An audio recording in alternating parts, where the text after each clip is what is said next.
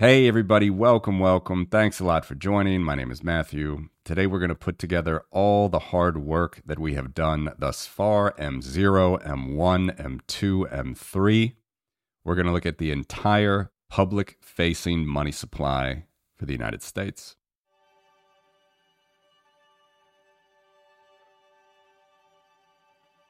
So as I mentioned, we're going to have some fun in this video, if you like geeking out on monetary statistics.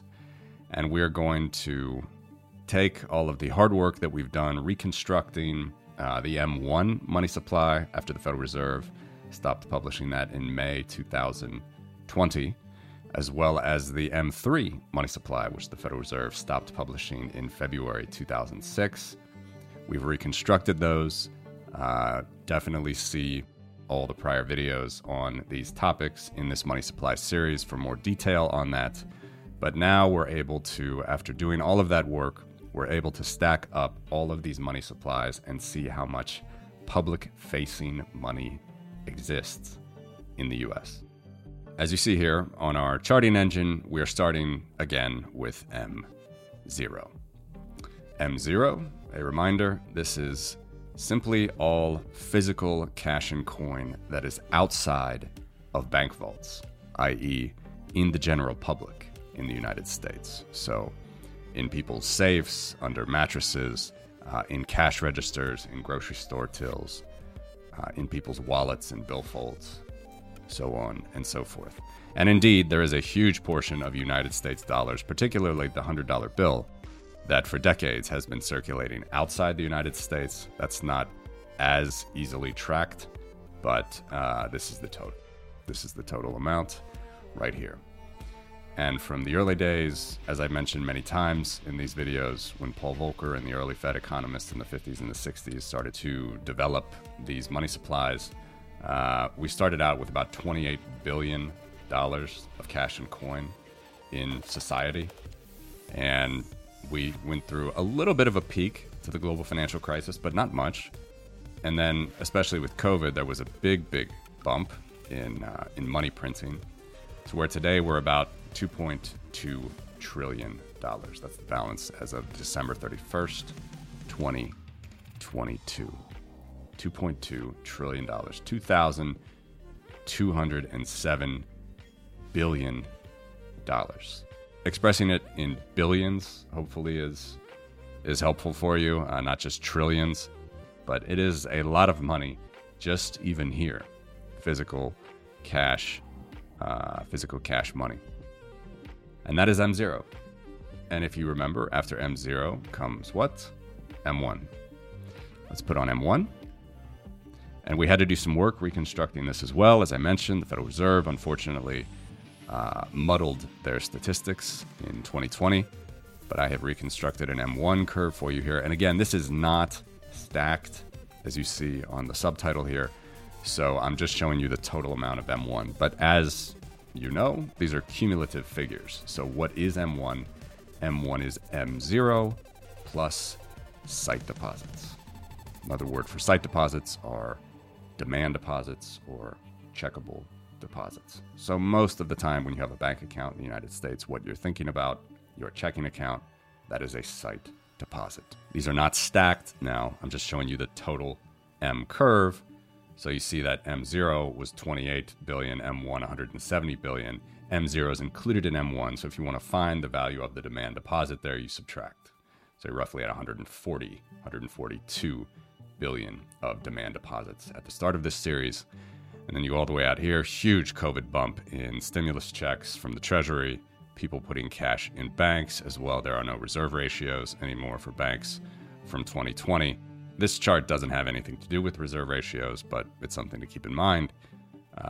We are now, as of December 2022, we are at $9.5 trillion in M1 money. You subtract to find the value of demand deposits here. So demand deposits about $7.3 trillion. This is M1. And then M2. And remember, we've gone through the individual components of these money supplies, but after M1 comes M2. Let's put it on now. Here we go. Again, this is not stacked, just total M2. We were not quite double, maybe 50% more, 60% more here in January 1959. About $110 billion more of M2 than M1. Huge bump as well in M2, but of course that bump comes from M1. And we have $21.3 trillion in M2 by December 2022.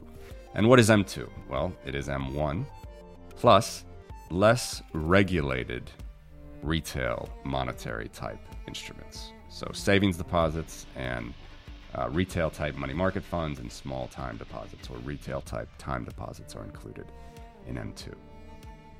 And for the moment, this is the last full broad, as it's called, broad money supply that the Federal Reserve publishes. This is the last one. As I mentioned, from February 2006, they don't publish M3 anymore. So I think it's really unfortunate, obviously for economists, people that want to study this stuff, study how the money supply works. But so many people, they think that, well, if we can get an understanding of the money supply, let's just look at M2, that's liquidity.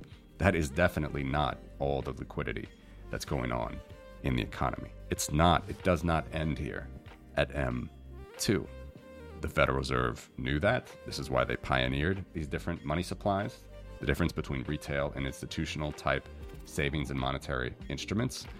But it's very unfortunate that they decided to stop publishing M3 because they decided to stop publishing it. I'll put this little tomato line in here, right here. This is when they stopped publishing M3. Now, what is M3? Again, it is M2 plus institutional type monetary and savings instruments. And you can also say that these institutional type monetary and savings instruments are certainly less regulated than M2 and M1. That is true. It is true to point that out. They're not less liquid. They're not less liquid, or not necessarily less liquid, let's say, because there are components of M3, like large time deposits, i.e. institutional time deposits, that are less liquid than, say, a demand deposit in M1, for sure. For sure. There are components of M3 that are less liquid money that's sort of locked up. But there are institutional money market funds, repurchase agreements, which, again, those are basically government securities that trade like cash overnight most of the time. It's a quite liquid instrument, if you ask me. And Eurodollars. Eurodollars as well. That's another component. We talked about it in the last video. The Federal Reserve basically lost control of Eurodollars as well. And they haven't published a Eurodollar figure since February 2006 as well. So, you know, it's up to us researchers in society to figure this stuff out, unfortunately, because the Federal Reserve claims, the nation's money printer claims that they don't have the resources to do so. And beyond the fact that that's just ironic and hilarious, remember from a couple videos ago when I quoted William Barnett from the Center for Financial Stability, former Fed economist, what he had to say about the, quote, cost of the Fed producing such research. And okay, if you don't want to go back and see the video, he said the cost for them is trivial. Of course it's trivial. They have resources, they have connections to banks around the world, central banks around the world. If they really wanted to do the work, sit down and create these money supplies, I'm sure that they could. So this is our tomato line here, the red line. This was the broadest money supply that was published by the Federal Reserve up until February 2006. And then from this point, economists just sort of gave up, threw up their hands, didn't want to do any work, and say, oh, well, it's M2 is now the most liquid money supply. It's not at all. It's not at all. We have to look at all of the institutional type money that sloshes around the economy. And we've created that, going through all the videos, which we finished up in the last video with M3. A reconstructed M3 is here.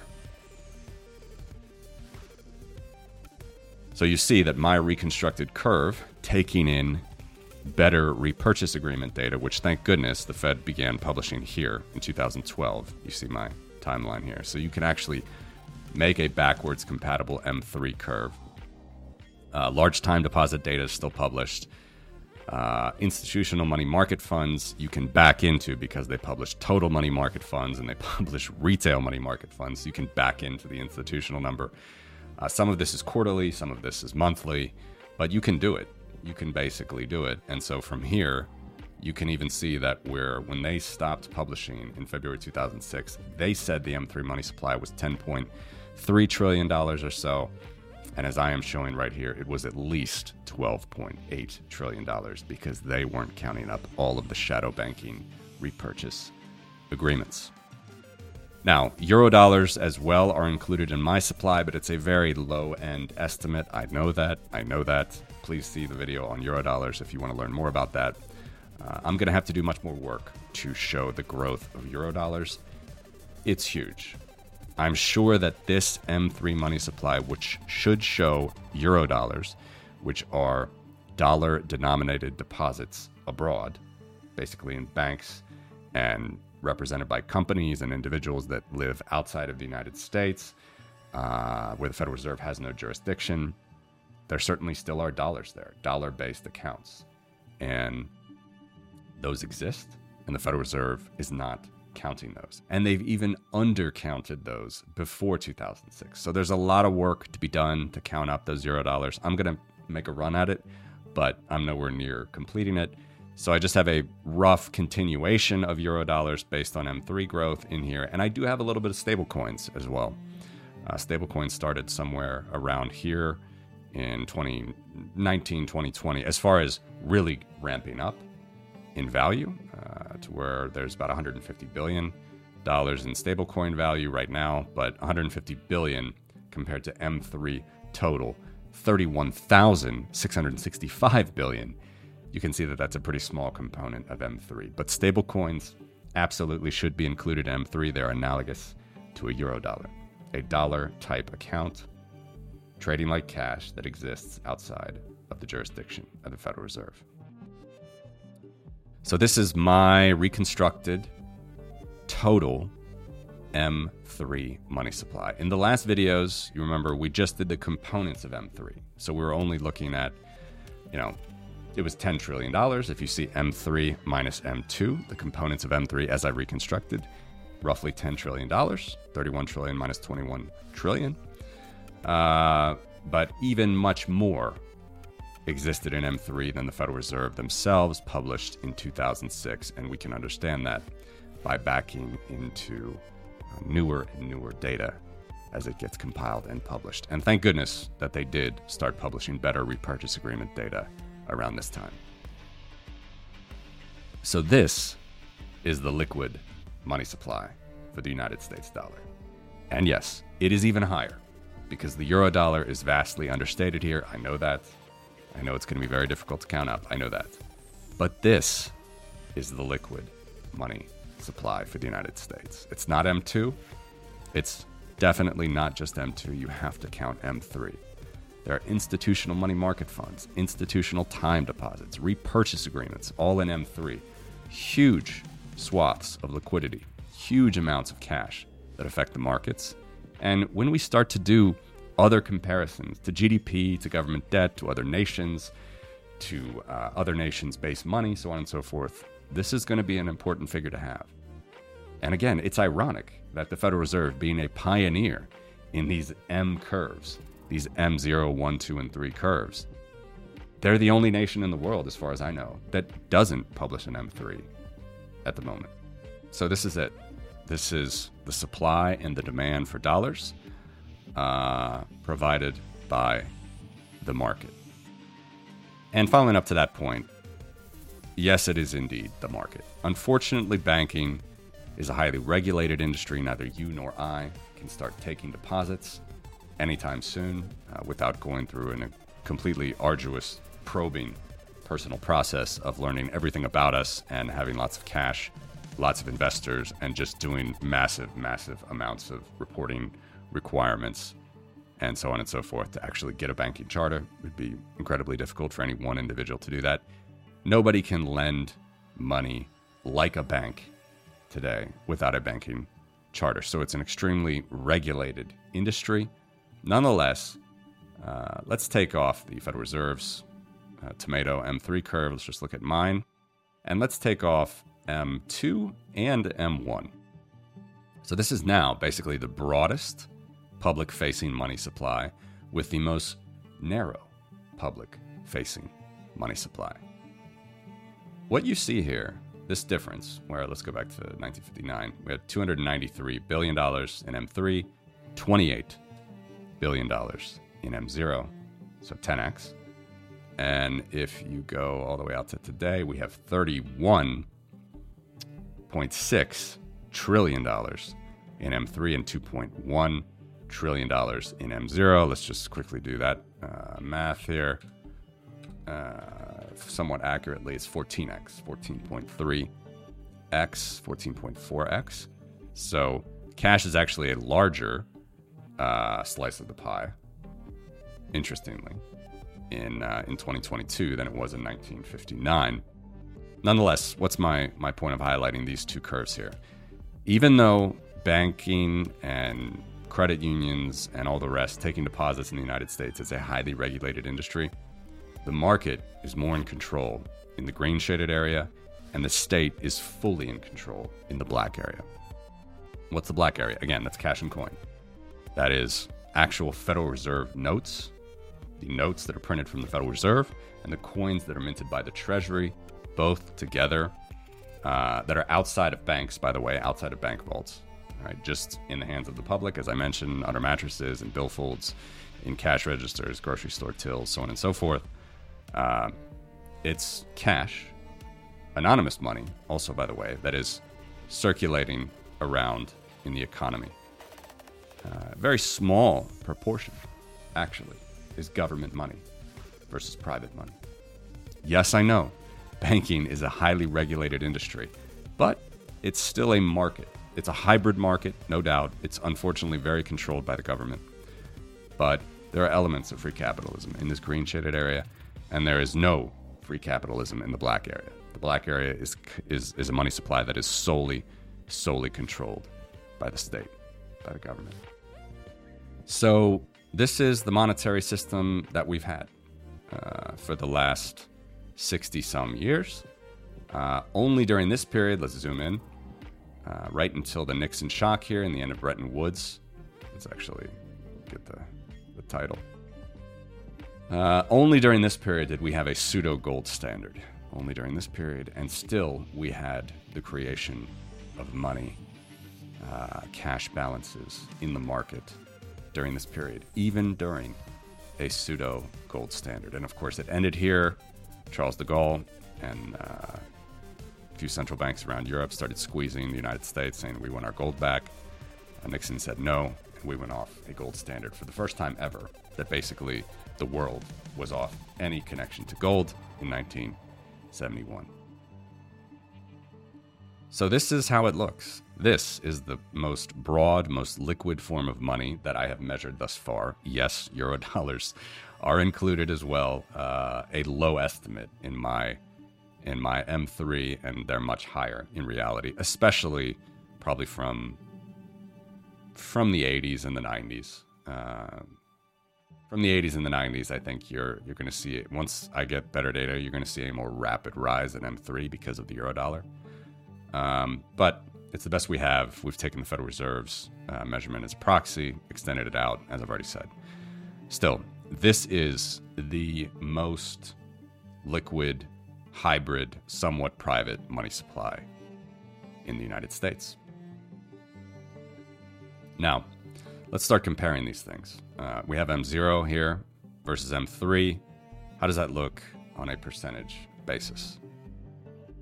So we have this blue line now, this blue dotted line. This is on the right axis, the component percentage.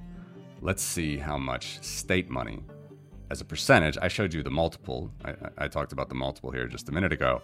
Let's look at a percentage, how much state money compares to hybrid market money, M3, liquid money. About 10x, or close to 10%, 9.7% here in January, February 1959, 9.7%. Then it actually fell You see fiduciary media, that's another name, by the way, for the light green shaded area. Fiduciary media, that's bank created money, and non-bank created money, shadow bank created money. Goes all the way down here to about 5% in the late 80s. We had the savings and loan crisis here, the end of the Soviet Union, fall of the Berlin Wall. You see that non-state money, fiduciary media, fell a little bit as a proportion. State money increased. There's actually more demand for cash here and printing of cash in the mid-90s to about 6%, kind of falls again even before the global financial crisis, to where we get to the global financial crisis, and it's back down to about 4.8%. So only 4.8% state money versus non-state money, fiduciary media, that the public can see, and hold and work with, so on and so forth. 4.8% in October 2008. And then, as we go on out here to the COVID years until today, the percentage rises a little bit again, mostly here to about 2018, where it gets about 7%, and then falls again with all of the stimulus checks after COVID, to where it's 6.9% today, 7%, actually 7%, $2.2 trillion versus $31.6 trillion. M3 money, base money, state money, is about 7% of liquid M3 money today. So 7% state money, 93% bank money, hybrid money, fiduciary media. Okay, so let's add M1 now. Let's take this percentage away and put back the M1 versus M3 percentage. So this black line now is M1 versus M3. So unlike the prior ratio that we just looked at, this one, you can see a little bit more of a trend, a little bit more interesting. And this includes demand deposits, basically, in the numerator of this calculation. So at the beginning of our data here, 60 years ago, M1 was 58%, 60% of M3.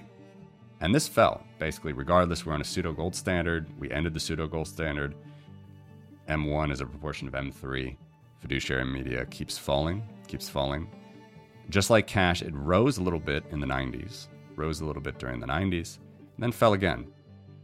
To where actually the nadir was right around the global financial crisis. You see that M3 is peaking just before the global financial crisis. Interest rates are starting to rise at this moment after Alan Greenspan took them to historical lows after 9/11 and the dot-com bust. Interest rates are starting to rise again. And you see fiduciary media starts to pop a little bit. It starts to fall down. And this ratio actually hits its nadir here around March, April 2008 of only 10%. And then starts to go back up. After the global financial crisis, it's rising as a proportion of M3. Falls a little bit here before COVID, interestingly. You know, COVID only starts here, and M3 is already shooting up. And that's primarily repurchase agreements, as we've talked about.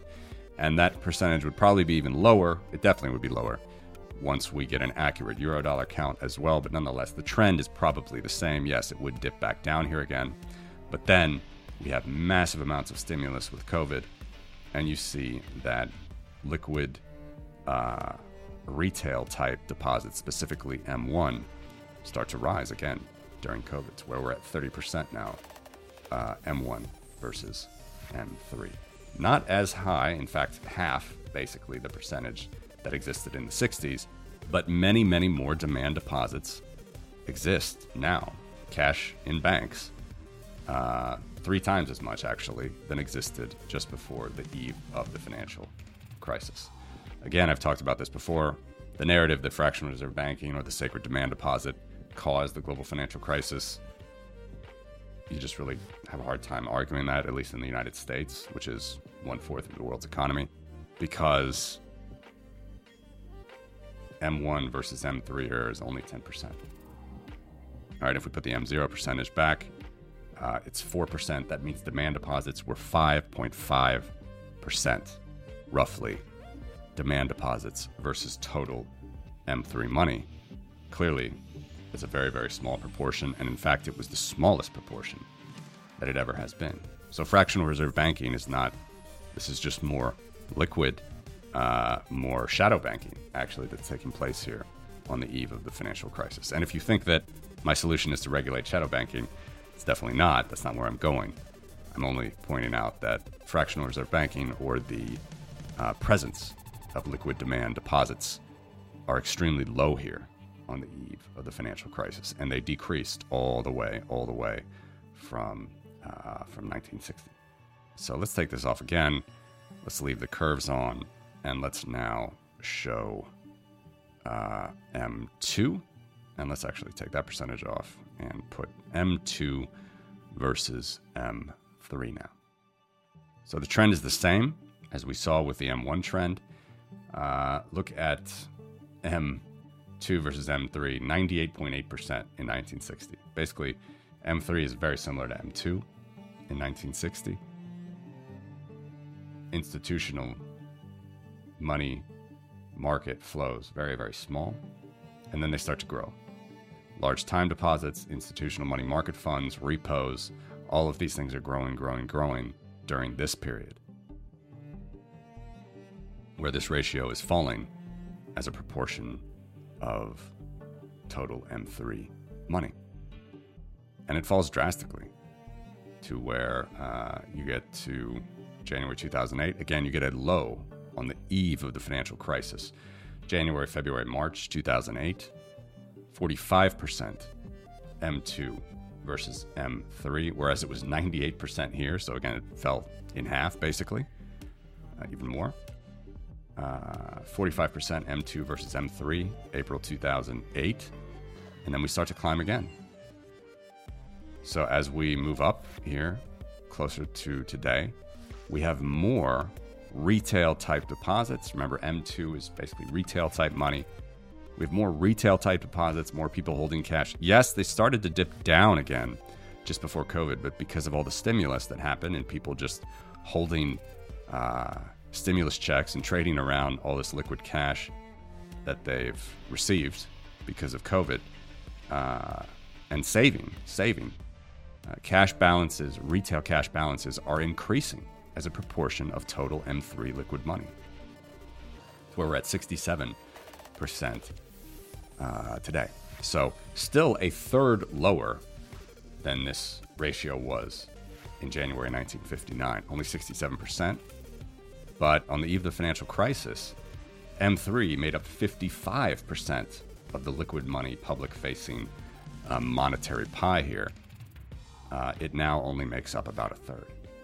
So I think this is an interesting trend. If you can see anything, you can definitely see a trend here where the age of globalization, the fall of the Berlin Wall, the rise of the fiat standard, you saw many different forms of liquid money, from retail type money to institutional type money, expand.